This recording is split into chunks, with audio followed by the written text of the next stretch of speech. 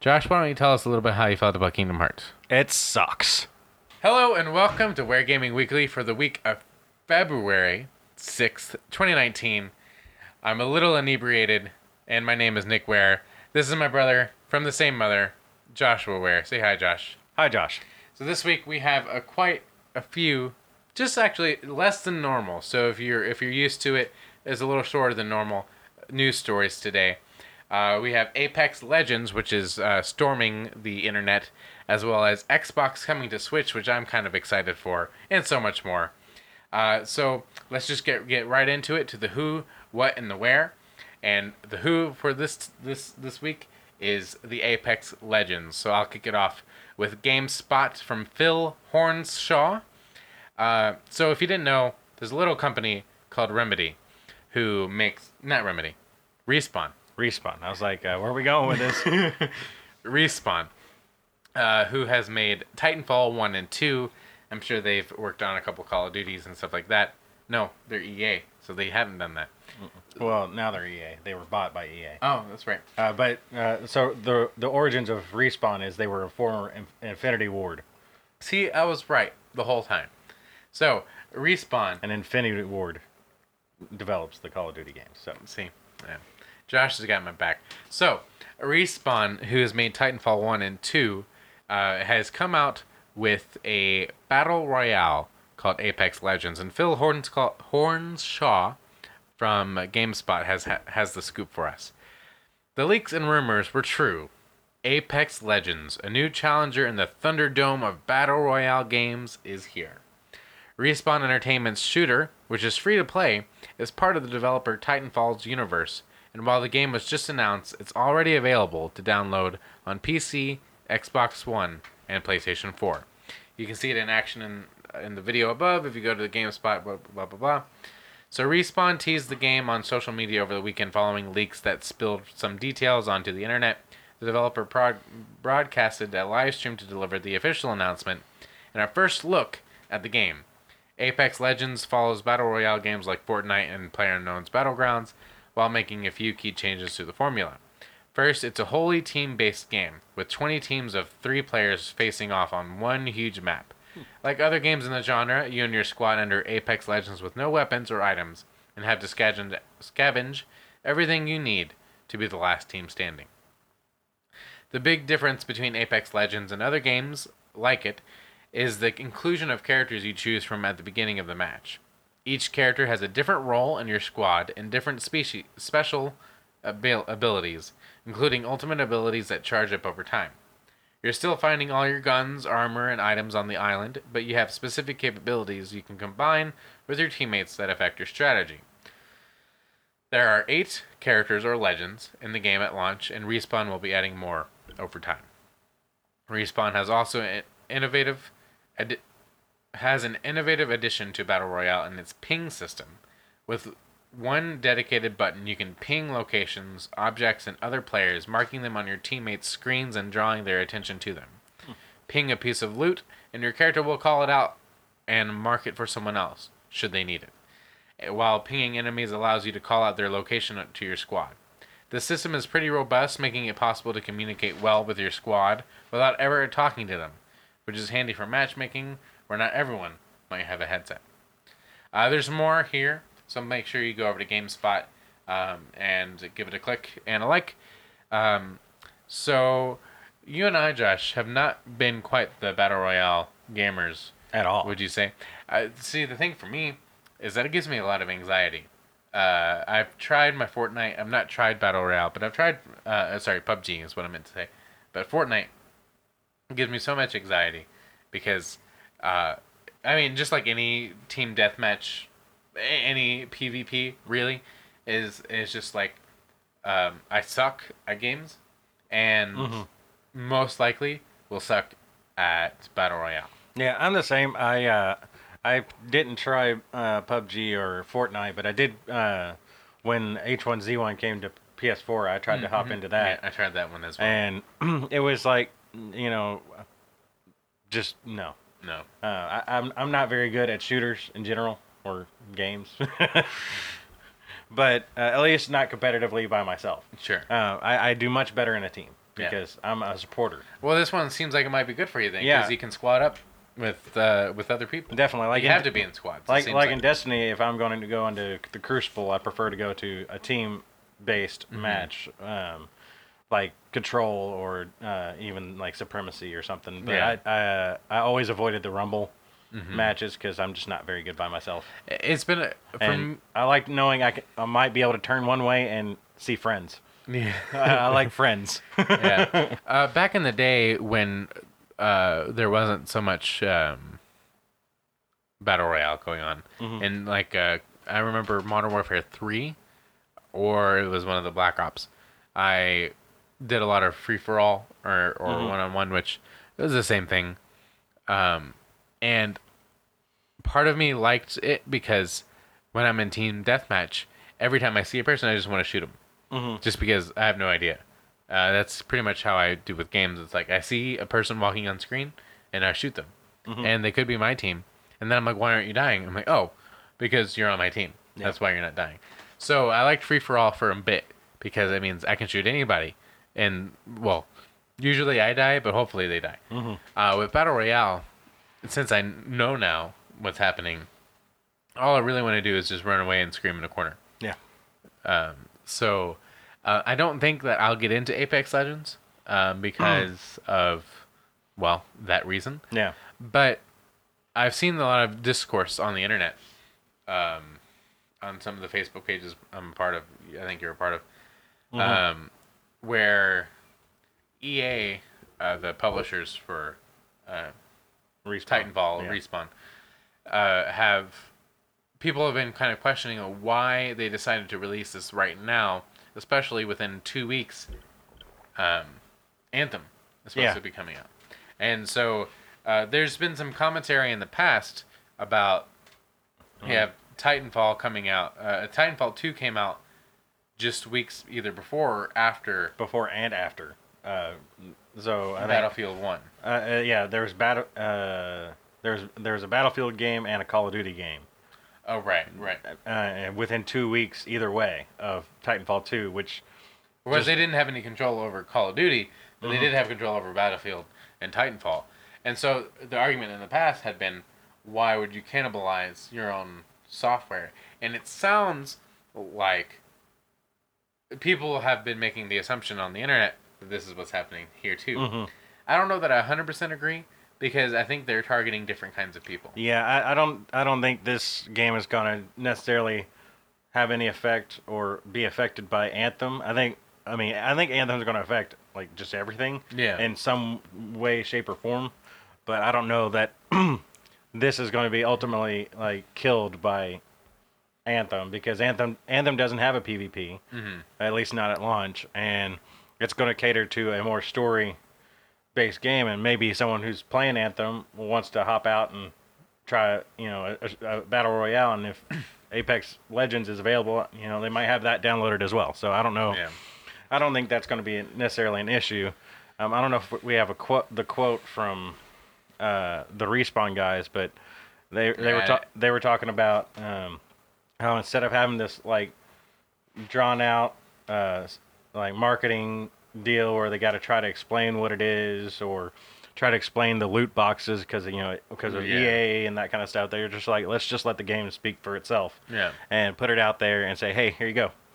Try it out. We think this is an incredible game, and we think you'll like it. Yeah, and I think that's kind of a respectable... and so they just shadow dropped it. It was leaked, and then boom. It was out. Yeah. And I kind of think the leaks were not leaks. I think they were planned. Yeah. Well, I mean, like a week ago, last week... We didn't know anything about it. Yeah. So, and now it's out. And now it's out. What do you think it means for the other Battle Royales? And again, take this with what you will, because neither of us are invested in any of the current Battle Royale systems. So we don't mean to speak in some sort of authoritative way. No. But just looking at it from afar, what do you think it means for those other platforms? I'm not really sure. Call of Duty people are Call of Duty people. Now, if you're someone who was kind of sitting on the fence because, like, I didn't want to pay $60 to play Blackout, of course, I almost think, didn't they release that free to play? And you had to... Not yet, but I think there's discussions about it. Again, take it with a grain of salt. and Fortnite is the biggest thing in the world right now. So if it's affected, it's not gonna be much. And I don't know that these can't coexist. Yeah. Probably the one that's gonna hurt the most is PUBG.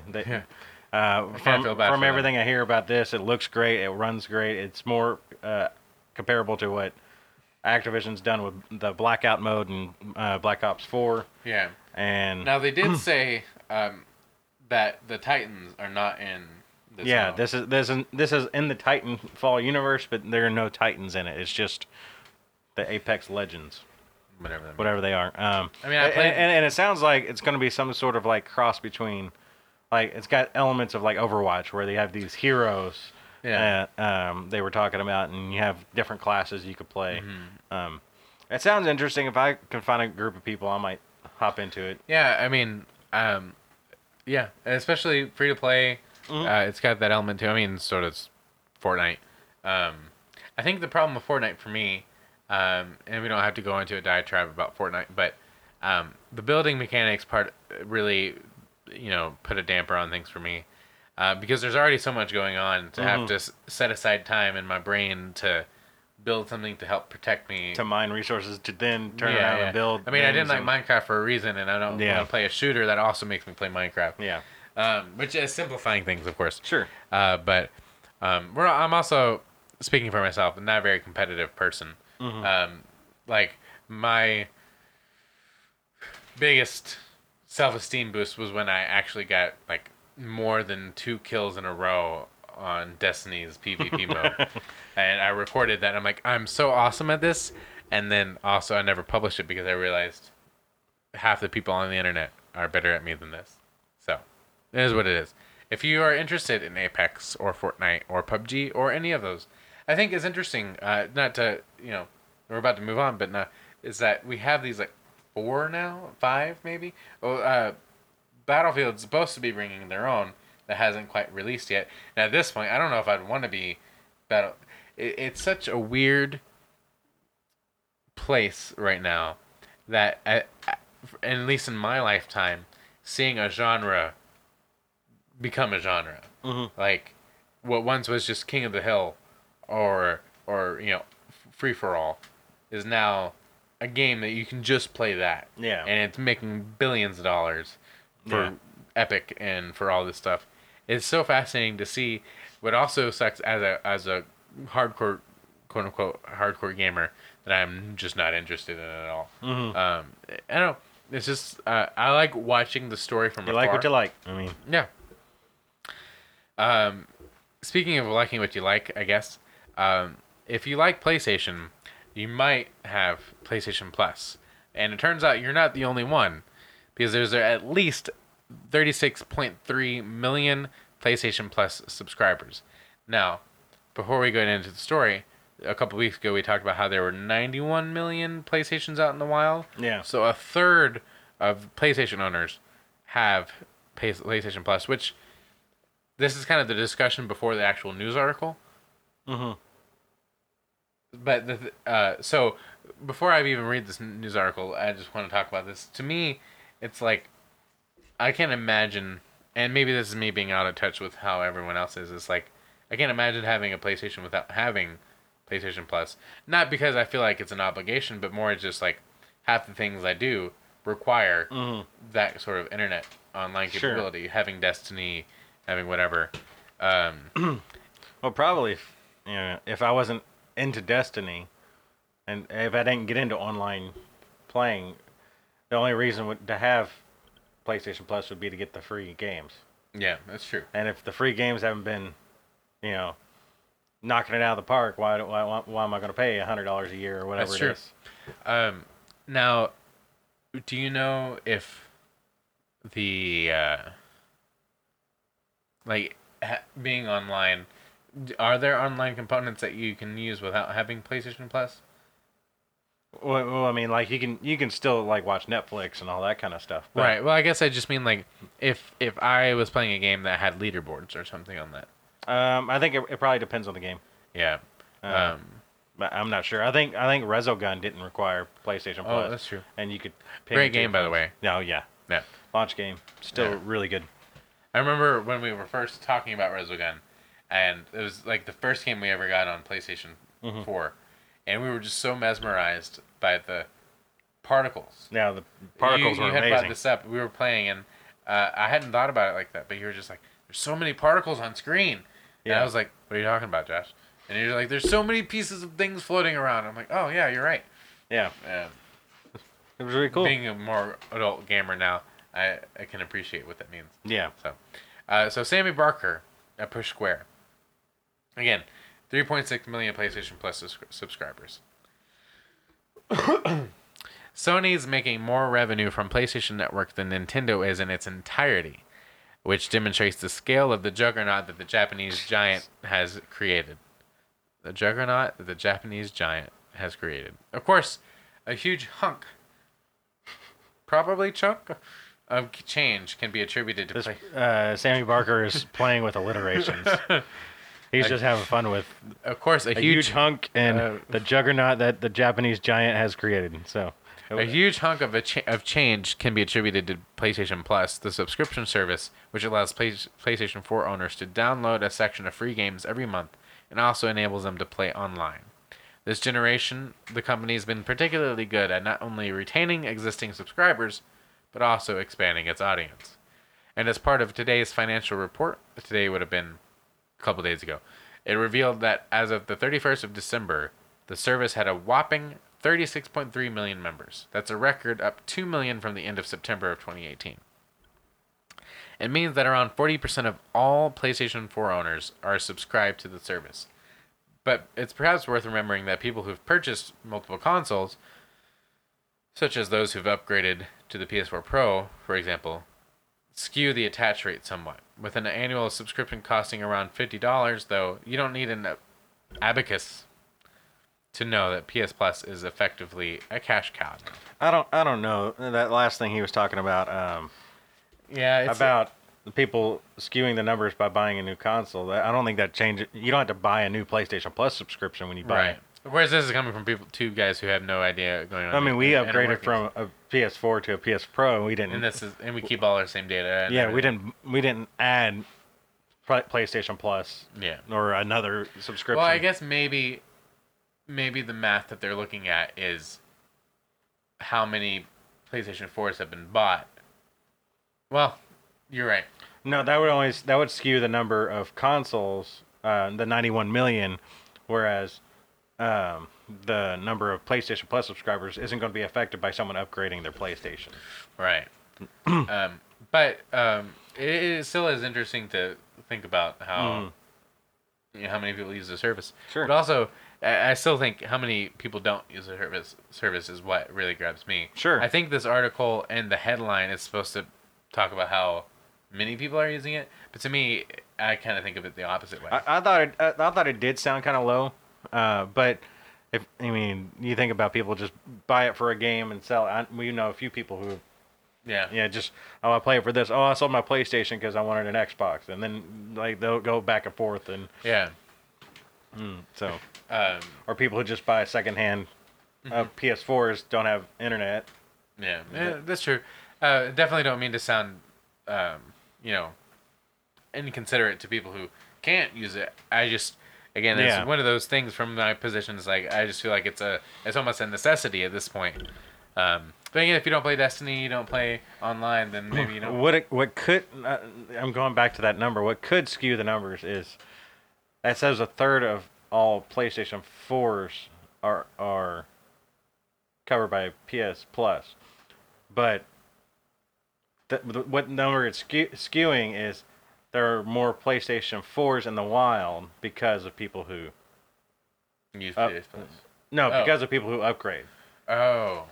So okay, I'm thinking about that differently now. Yeah. Because now there are more PlayStations sold, but you didn't buy another PS Plus subscription. So. Oh. Okay. So it's going to decrease that percentage. Yeah. Okay. We're working this out together. Yeah. Thank you for joining us. But we're not done yet. You want to take this next one? Sure. I get to talk. Now, this is an interesting one. Microsoft plans Xbox Live for Nintendo Switch and mobile. This is by Tom Phillips over at Eurogamer. Microsoft is readying a new level of Xbox Live support for Nintendo Switch, iOS, and Android devices. The Windows maker teased the reveal due next month at GDC 2019 via the industry event's own conference schedule. The move will see Microsoft integrate Xbox Live achievements, friends, clubs, and game history into non-Xbox and Windows PC platforms for the first time. Quote, Xbox Live is about to get much bigger, end quote. This is Microsoft's description reads. Continuing the quote, Xbox Live is expanding from 400 million gaming devices. That's what I think it says. 400M gaming devices. That sounds like a lot. Well, I guess that counts PCs. Yeah. I was going to say, no. I mean, you could add up all the Xboxes, and I don't think it adds up to that number. Anyway, 400 million gaming devices and to reach over 68 million active players to over 2 billion. Is this what the quote says? This is what the quote says. This is, and maybe we just misunderstand the letter after the numbers. Yeah, it's like, and a reach to over 68M active players, to over 2 billion devices with the release of our new cross-platform XDK. Now, this is kind of like a preview into what's supposed to happen in GDC in the next few weeks. Yeah. So perhaps there will be some clarification on these numbers. Sure, and again, this is the Game Developers Conference, so these are going to be a little bit more technical than is for the layperson. So, so it's just significant for Microsoft to be doing something like this, to branch out of their own platform onto the Nintendo Switch. That's the most surprising piece of news. I mean, not necessarily surprising that you get an app on your phone for Xbox Live. We talked about that a few weeks ago. Yeah. But now it's going to be even more robust, where you can do it from your Nintendo Switch. Which, to me, like, the first thing I think about, which may not necessarily be what they're planning, but the first thing I think about is, me and Josh have talked several times about how, we don't have an Xbox, but there's certain games that we'd like to play, but we just don't have. But, like, if I could play Cuphead on my Switch, that'd be really cool. But I don't know if that's exactly what they're aiming for. With this is just the Xbox Live, like, data. So you'd be able to open up an app on your phone, Apple, Android, or your Switch, and have all your game information. Maybe you could make purchases, just like an app on your phone. And you could have your friends list and check your achievements and things like that. And I've heard people talking about, well, what about bringing Games Pass? Is that what this is leading to? And we talked when we were predicting the cloud gaming future, having little icons on a device that has PlayStation and that would be a wonderful future, but I definitely don't think that's anytime soon. But what I'm thinking about this is, and I haven't heard anybody mention about it, is this brings your friends list over to the Switch. Yeah. Basically, if you're an Xbox player or an Xbox Live player, you now have access to your friends list anywhere if you have a Switch. And that's going to be more important moving forward as more cross-platform games are going to be allowed. So like Fortnite, and I think Apex Legends mentioned the developers. Respawn said that you will be able to play eventually with across all the platforms. I don't think they've mentioned. Well, have they mentioned much about Switch? No, they didn't mention the Switch per se. Which doesn't mean they can't do cross-platform. Yeah, but just to say, like, hey, I'm playing on the Switch and I'm playing Fortnite, and then I see a buddy of mine hop on Xbox and he wants to play Fortnite. We could just shoot a message. So, based off what you're saying, to you, does it seem like more of almost like a social media app than a user face to play games? Yeah, no, you're not going to play games on this. This is just going to be like, this is just an interface. Okay. For your Xbox information. So, like, you buy games, see your friends, check your achievements, that kind of stuff. And since the Switch is like friends, like your friend list and getting friends on there is just not fun. You could just bring your Xbox. SW blank blank blank blank blank. Right.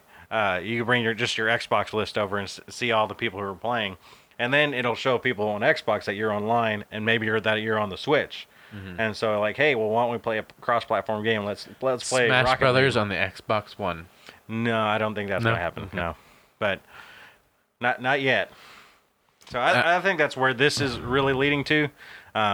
Maybe in the future, if Sony will play nice and Xbox just wants to get out of the hardware business. Not that I think that's where they're heading, but if that's something they wanted to do, you could have the Xbox app on anything, and they would just pay like a rental space for their app or something. That's kind of an interesting thought though, because for the longest time we have teased the idea that why doesn't Nintendo just make software? Just make software. But what you just said there is like, what if Xbox is the one that just makes software, or at least digital platforms, and completely remove themselves from the physical space. I feel like the moves that Microsoft has been making with the xCloud initiative,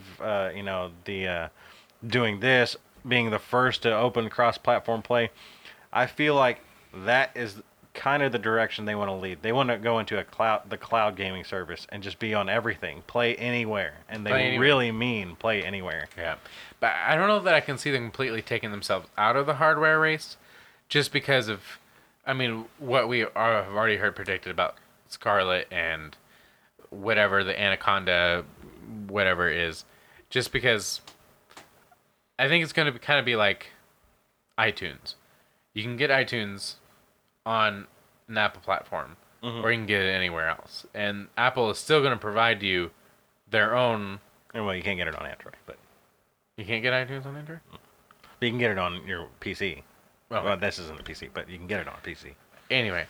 Well, I guess my thought process is, like, I for some reason, at least in the current mindset, I don't think that they're going to completely tap out. Like I said earlier, I don't think this is happening now. This is just like testing the waters and getting things moving in that direction. This is like turning the ship or moving an iceberg. Like it's not going to be a quick thing, but this is them making those moves to get out of the hardware business maybe and just save them some money in the long run. Oh yeah.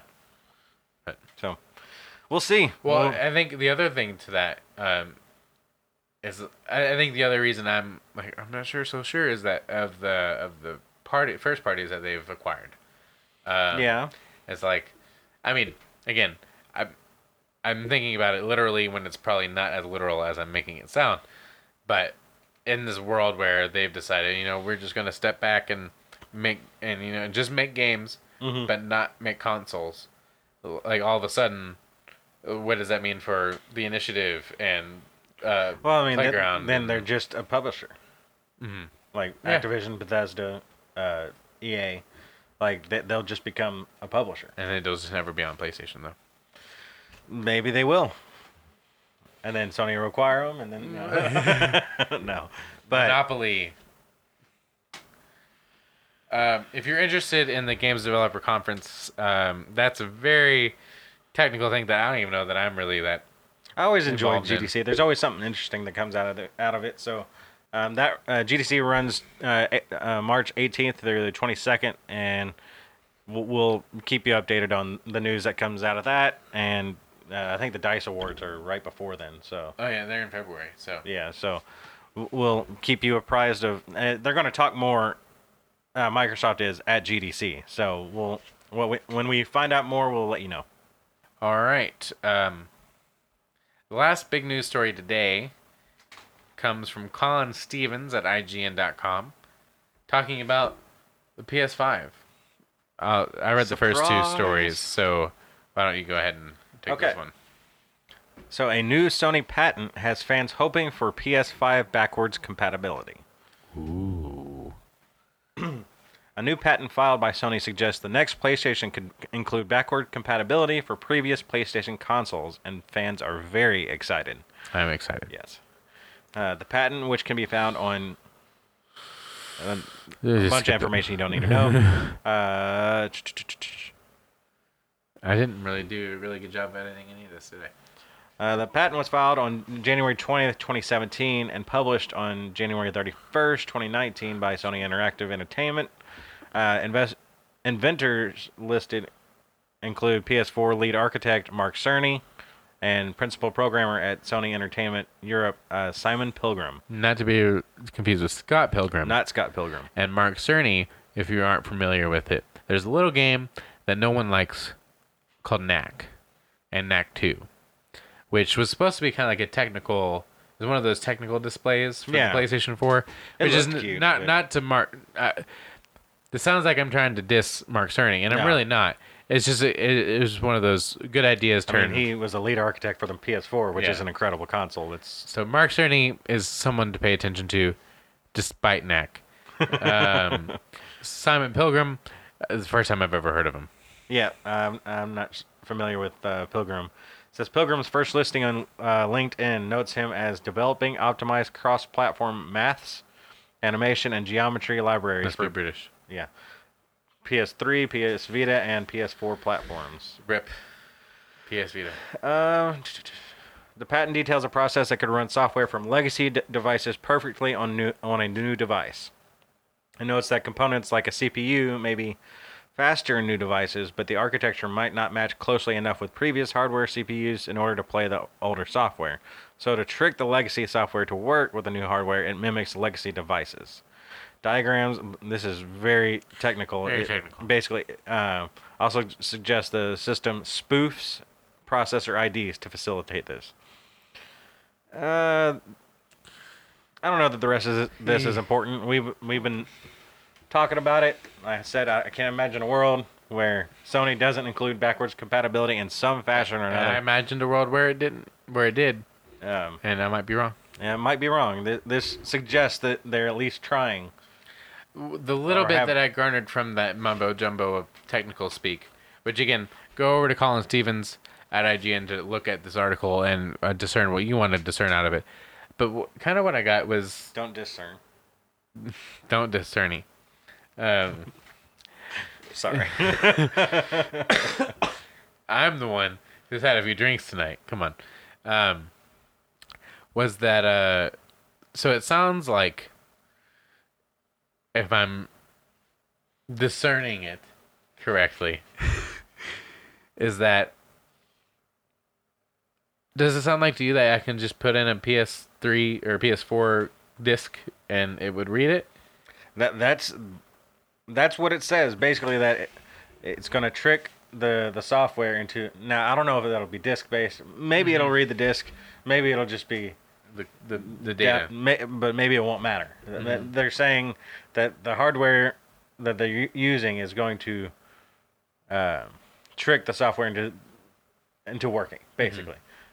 So we'll see if we get confirmation of this, which we won't until they announce the PS5. We'll let you know. Yeah.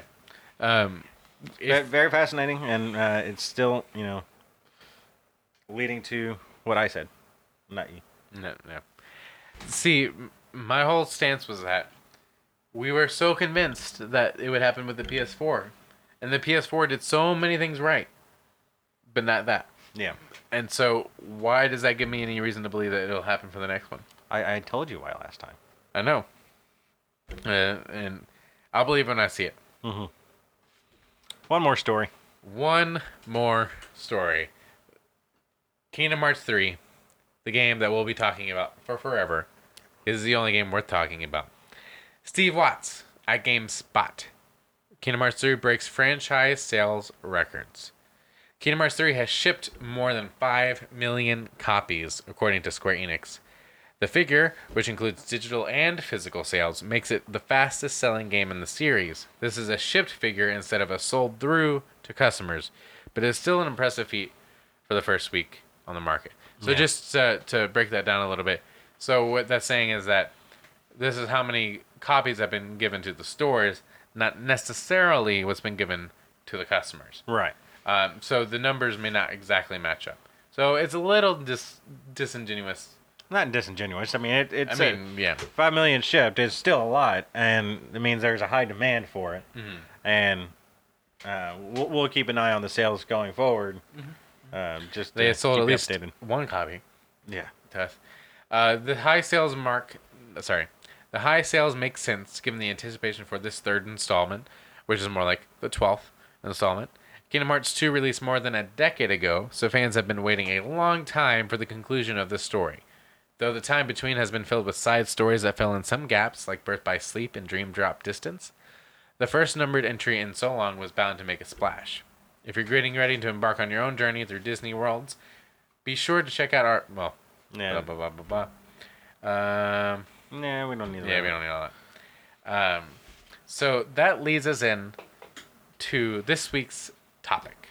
This week's topic can be nothing other than Kingdom Hearts 3. So if you're not interested in Kingdom Hearts 3, this would probably be a good time to bounce. Bye. But this again will be spoiler free. Yeah, completely spoiler free. We're just gonna give you our top level and maybe a little like we talked about it a little bit last week, but we've both had a lot more time to play and have some better impressions to give you. Mm-hmm. Yeah, we will be doing a spoiler cast in the next few weeks. Once we've had time to finish the game. So please stay tuned to that if you are interested. Mm-hmm. But if you are someone who might just think about buying the game but aren't so sure, stay tuned because we're going to be talking about that. So Josh, you are at least maybe 2, maybe 3 hours ahead of me in the game, at least in terms of like game accomplished. I feel like you just completed the one you were mentioned before, right? Yeah.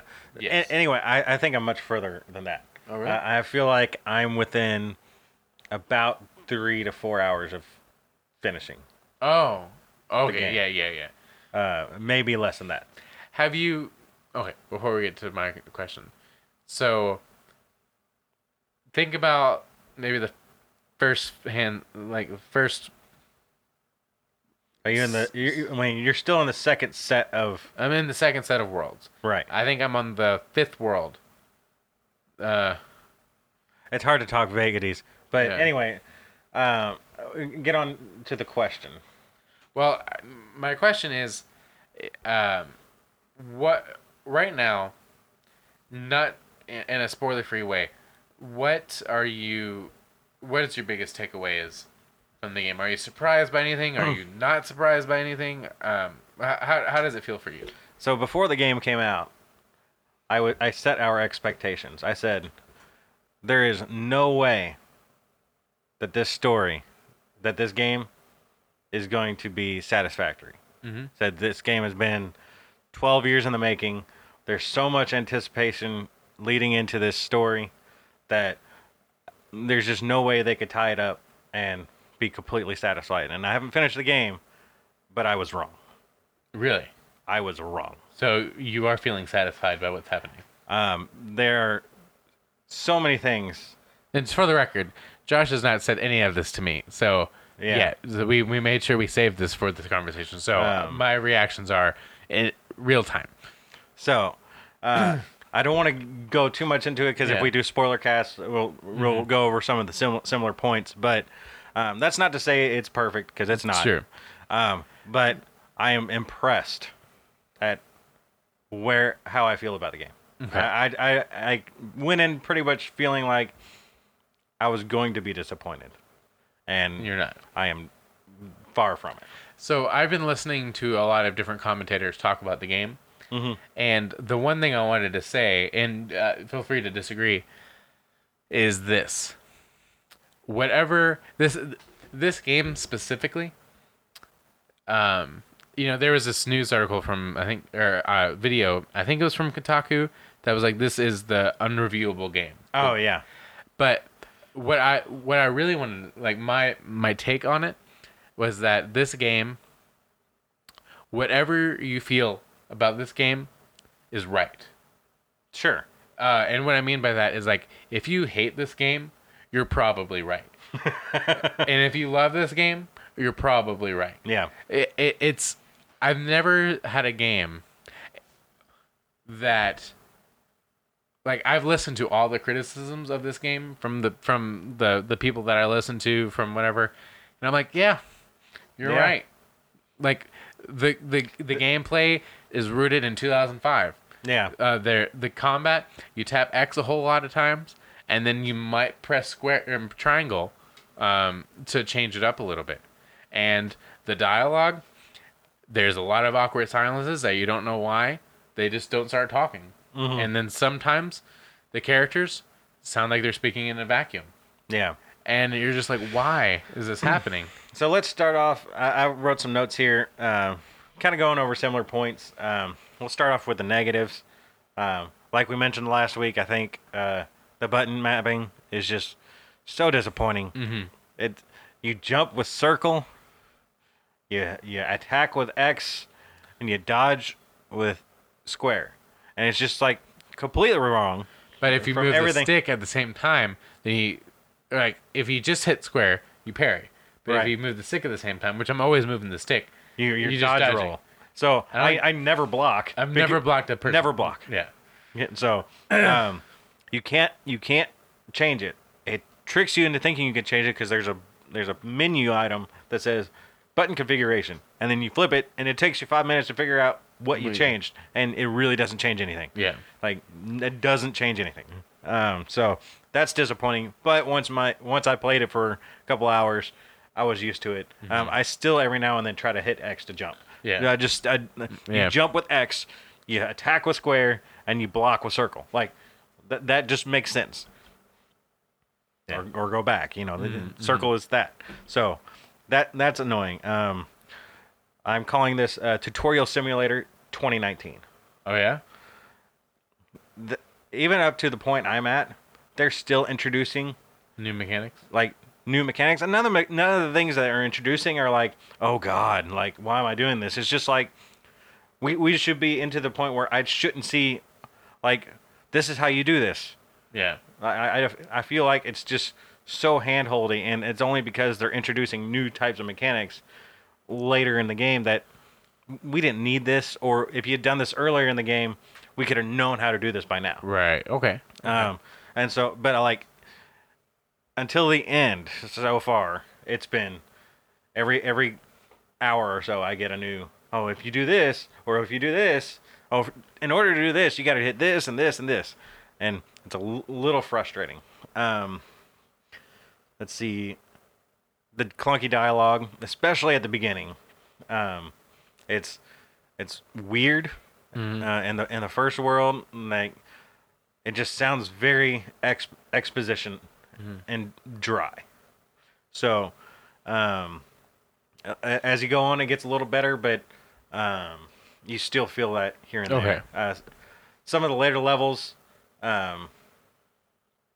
get into the properties they want you to go to.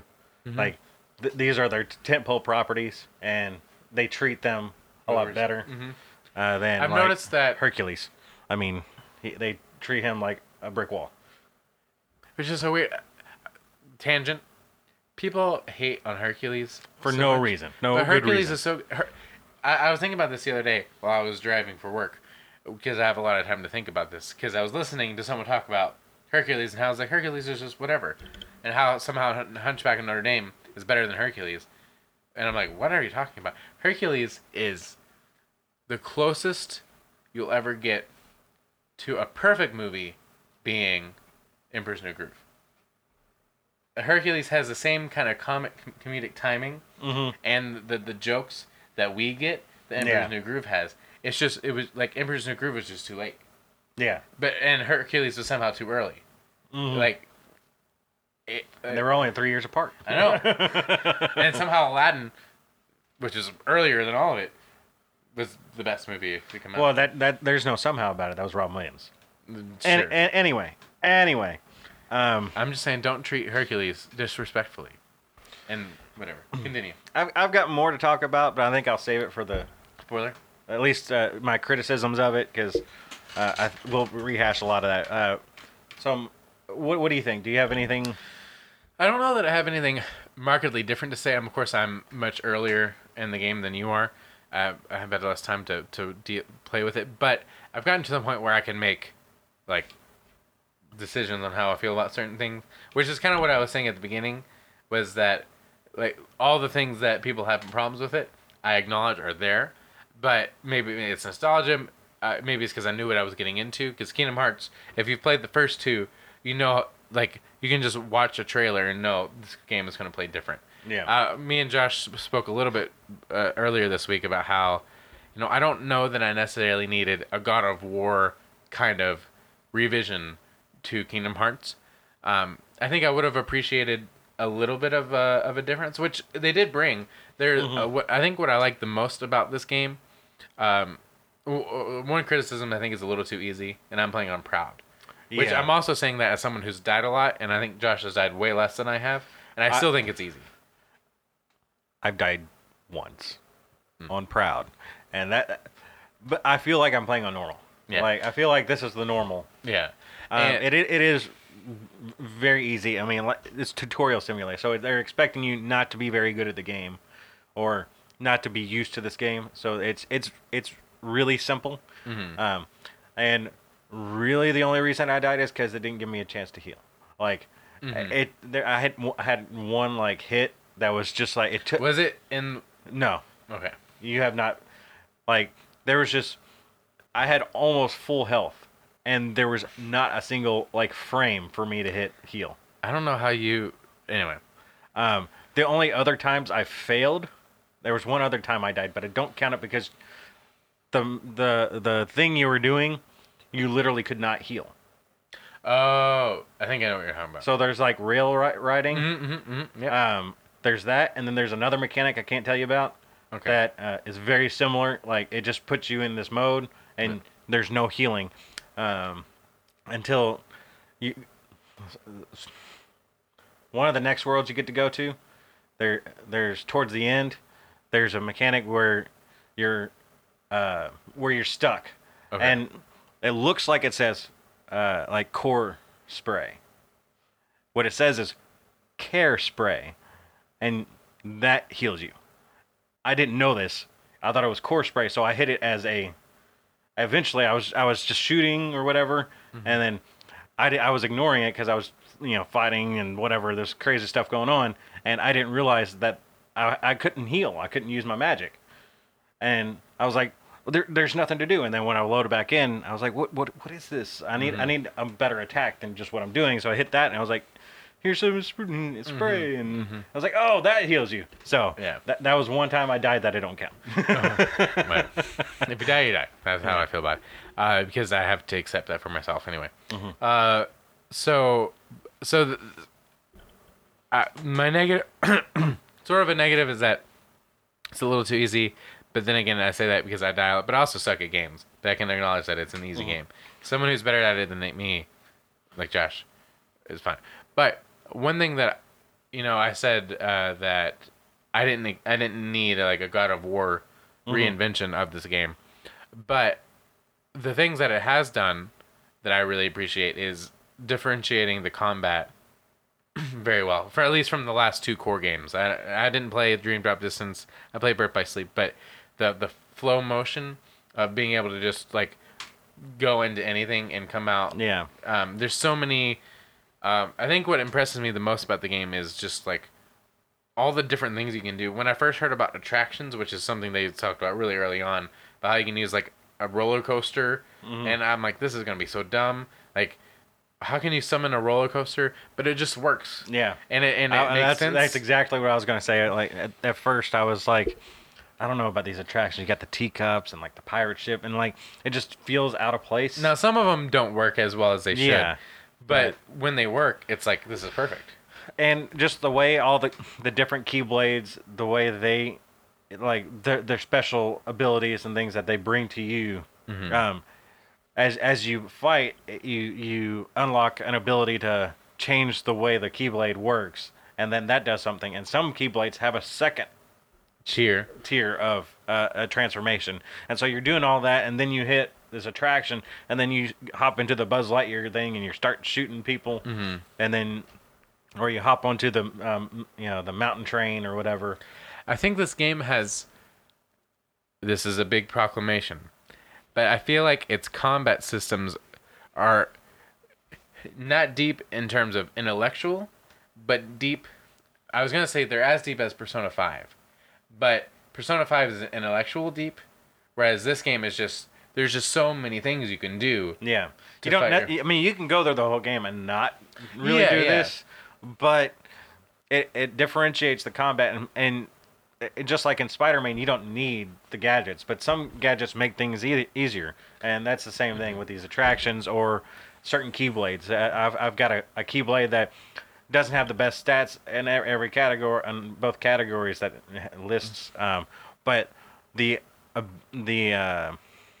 just the way it works feels good. Yeah, and I like it because it helps you close distances very well, and it transforms into claws and then transforms into yo-yos. Yeah, and it just helps you, like, it really helps close that distance because sometimes you're like, I just need to get over there, and this keyblade does that.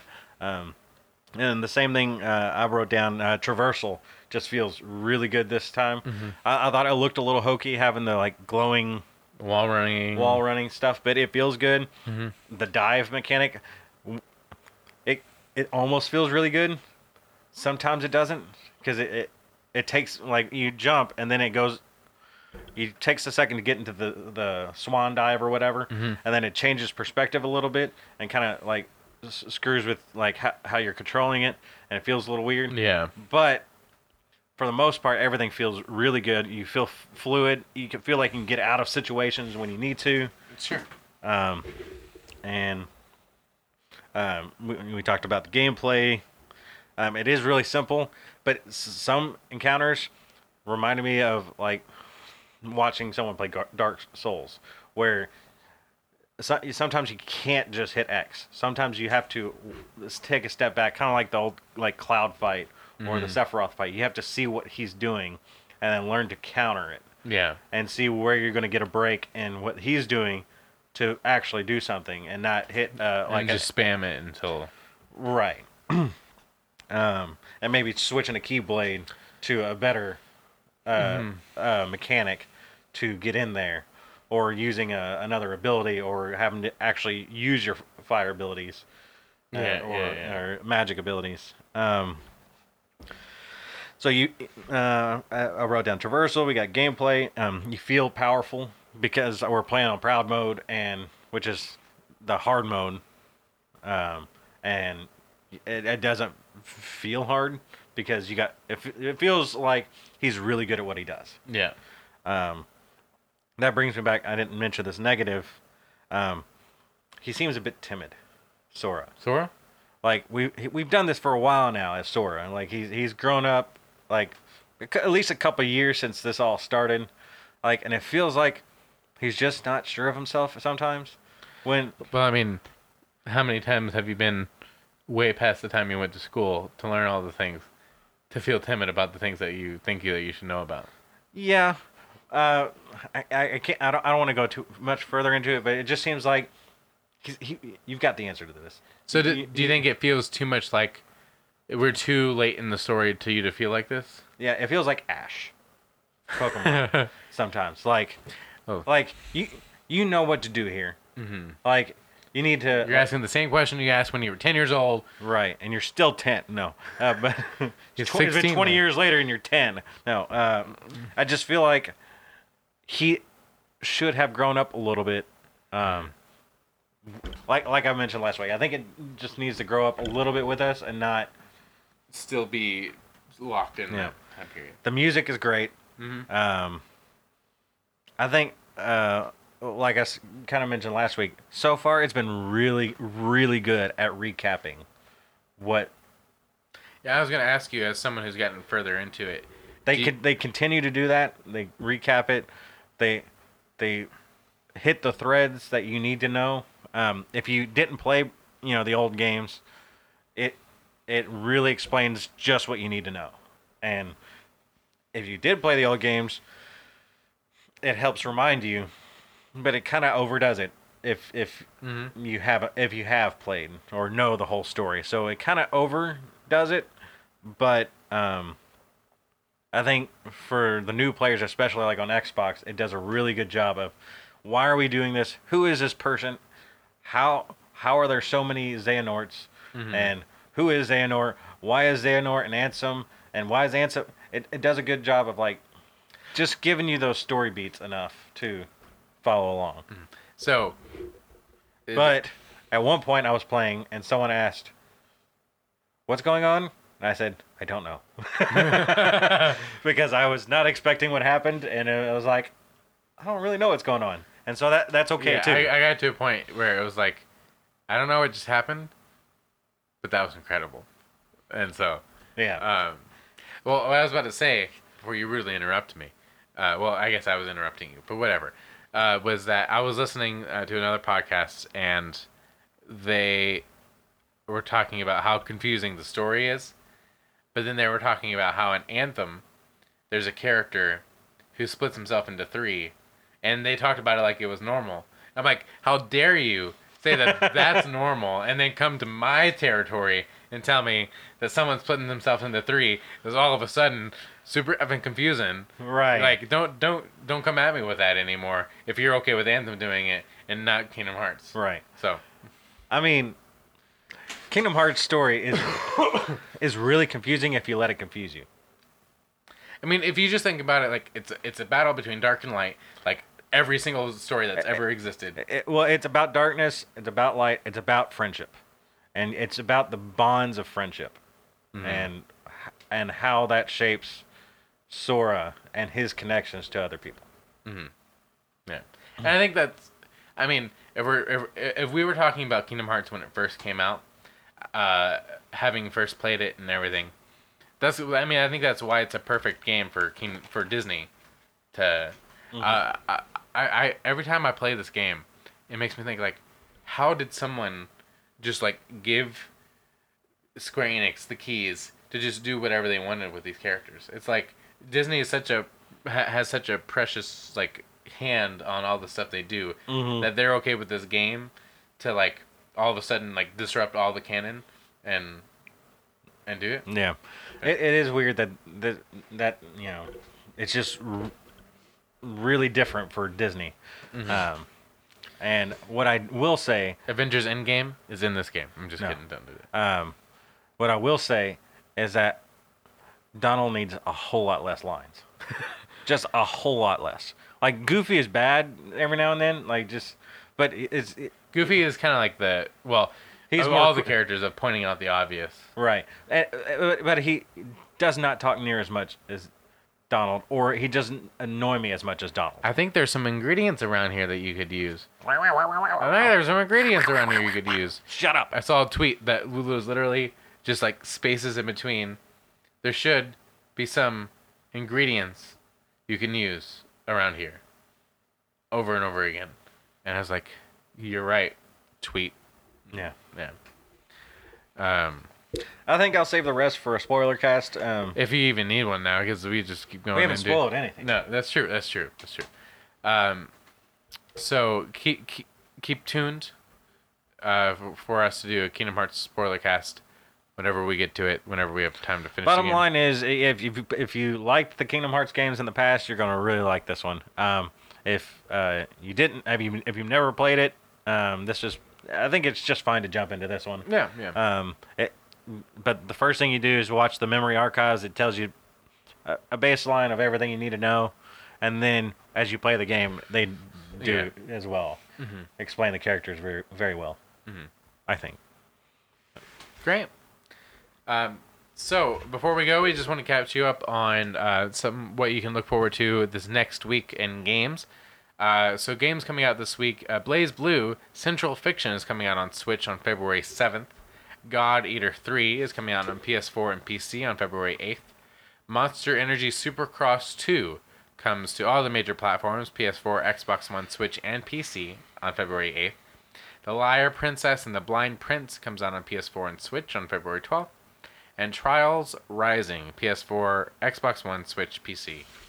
I have no insights on any of these. Yeah, I didn't look up any of these, and I don't have a Nick's pick for this week. I don't know if I actually had one for last week either. Nick's pick this week is Kingdom Hearts 3. Yeah. Hopefully, I'll have some more stuff. Like I can share some stuff on it. At least for the spoiler cast. Yeah. Hopefully, we'll have some more stuff to talk to you about next week. But if you're interested in any of these games, go look them up. One game that neither of us have played, but I've heard a lot about, so at least is maybe an honorable mention. We mentioned it last week. It was called Wargroove on Switch, and I think it's on PC as well. It's kind of a tactical turn-based RTS smorgasbord of games. I don't know where the groove comes into Wargroove, but yeah, I don't know. I don't know anything about it except people said it's like Advance Wars, which I don't know what that is either. So when I hear about it, it sounds like Valkyria Chronicles, which I played the demo of on Switch, which you can play the demo of on Switch, which is just like you have a battalion of troops, and you go in and start fighting each other. And now this Wargroove seems a lot more in depth. Yeah, I mean everybody I've heard talk about it has been really into it. So yeah, so check it out if you're interested in that kind of thing. If you're interested in more about Kingdom Hearts or want to talk about other games that aren't Kingdom Hearts, feel free to message us.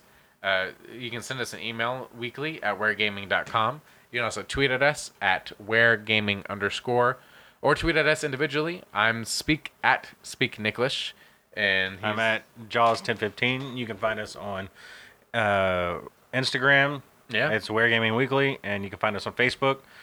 So send us emails. Let us know what you want to talk about. If you have any questions about the news that you hear or news that we've talked about, or you have your own opinions, let us know, and we'd like to go over it with you. We understand that we have a pretty limited scope in terms of like we like what we like, just like you like what you like, but we want to be inclusive of the things that you enjoy. If you didn't know, you can also always find us on YouTube.com. And right now, you should be able to find us on pretty much every major podcast service. We just changed up some of our podcast hosting. But if there's anything that seems weird with it, please let us know, because I'll try to update it as soon as possible. Anything else that you need to share, Josh? I don't think so. Wheregaming.com. Yeah, wheregaming.com. So until next week, thank you for watching. Yep.